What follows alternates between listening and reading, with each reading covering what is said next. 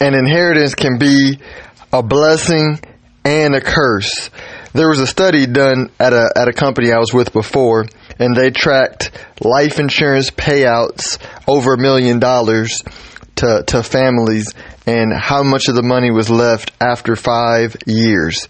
And I don't remember the exact number, but it was somewhere in the range of 80%-ish of the people had none of the money left after a 5-year period of time. And what was the reason? Because the people that we worked with at the company that I was with were like on the upper side of the income scale. These were not dummies, right? Or people that didn't have any money, or people that lacked access to financial information, right? These were highly intelligent people with money, with high income, not money for the most part. And so what happens, though, is people don't have a financial plan. Most people I meet do not have a written, formal plan for where their money is going now, where they want it to go, and how that's going to impact their balance sheet 1 year, 2 year, 3 year, and 30 years from now or more.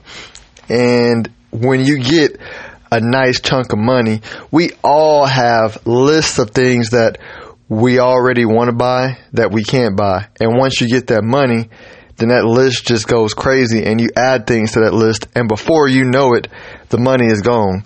A lot of people talk about athletes and the lack of money that they have after their career, but until you've had that money in your hand, you don't realize how easy it gets spent. Let's look at most people. Take the average person that makes, let's say the family makes $100,000 a year, over a 30-year period of time.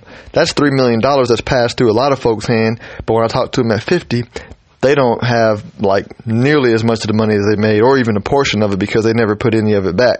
So we all go through lots of money. The difference with an inheritance is it comes all at once, and it can go real quick if you don't pay attention. So my recommendation always is, before you decide the first place you're going to spend that money, who you're going to give money to, where you're going to invest that money, you need to have a formal written financial plan done by not a salesperson who sells product, but a financial planner, or your accountant, or somebody who charges a fee to do a formal financial plan, or go to a wealthy uncle, cousin, person, and have them sit with you and plan out your money.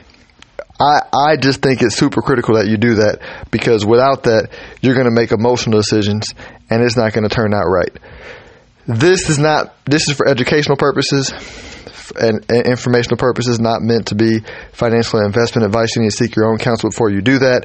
But I really hope this helps somebody, because I've seen this over and over and over again, positive and negative, over my career.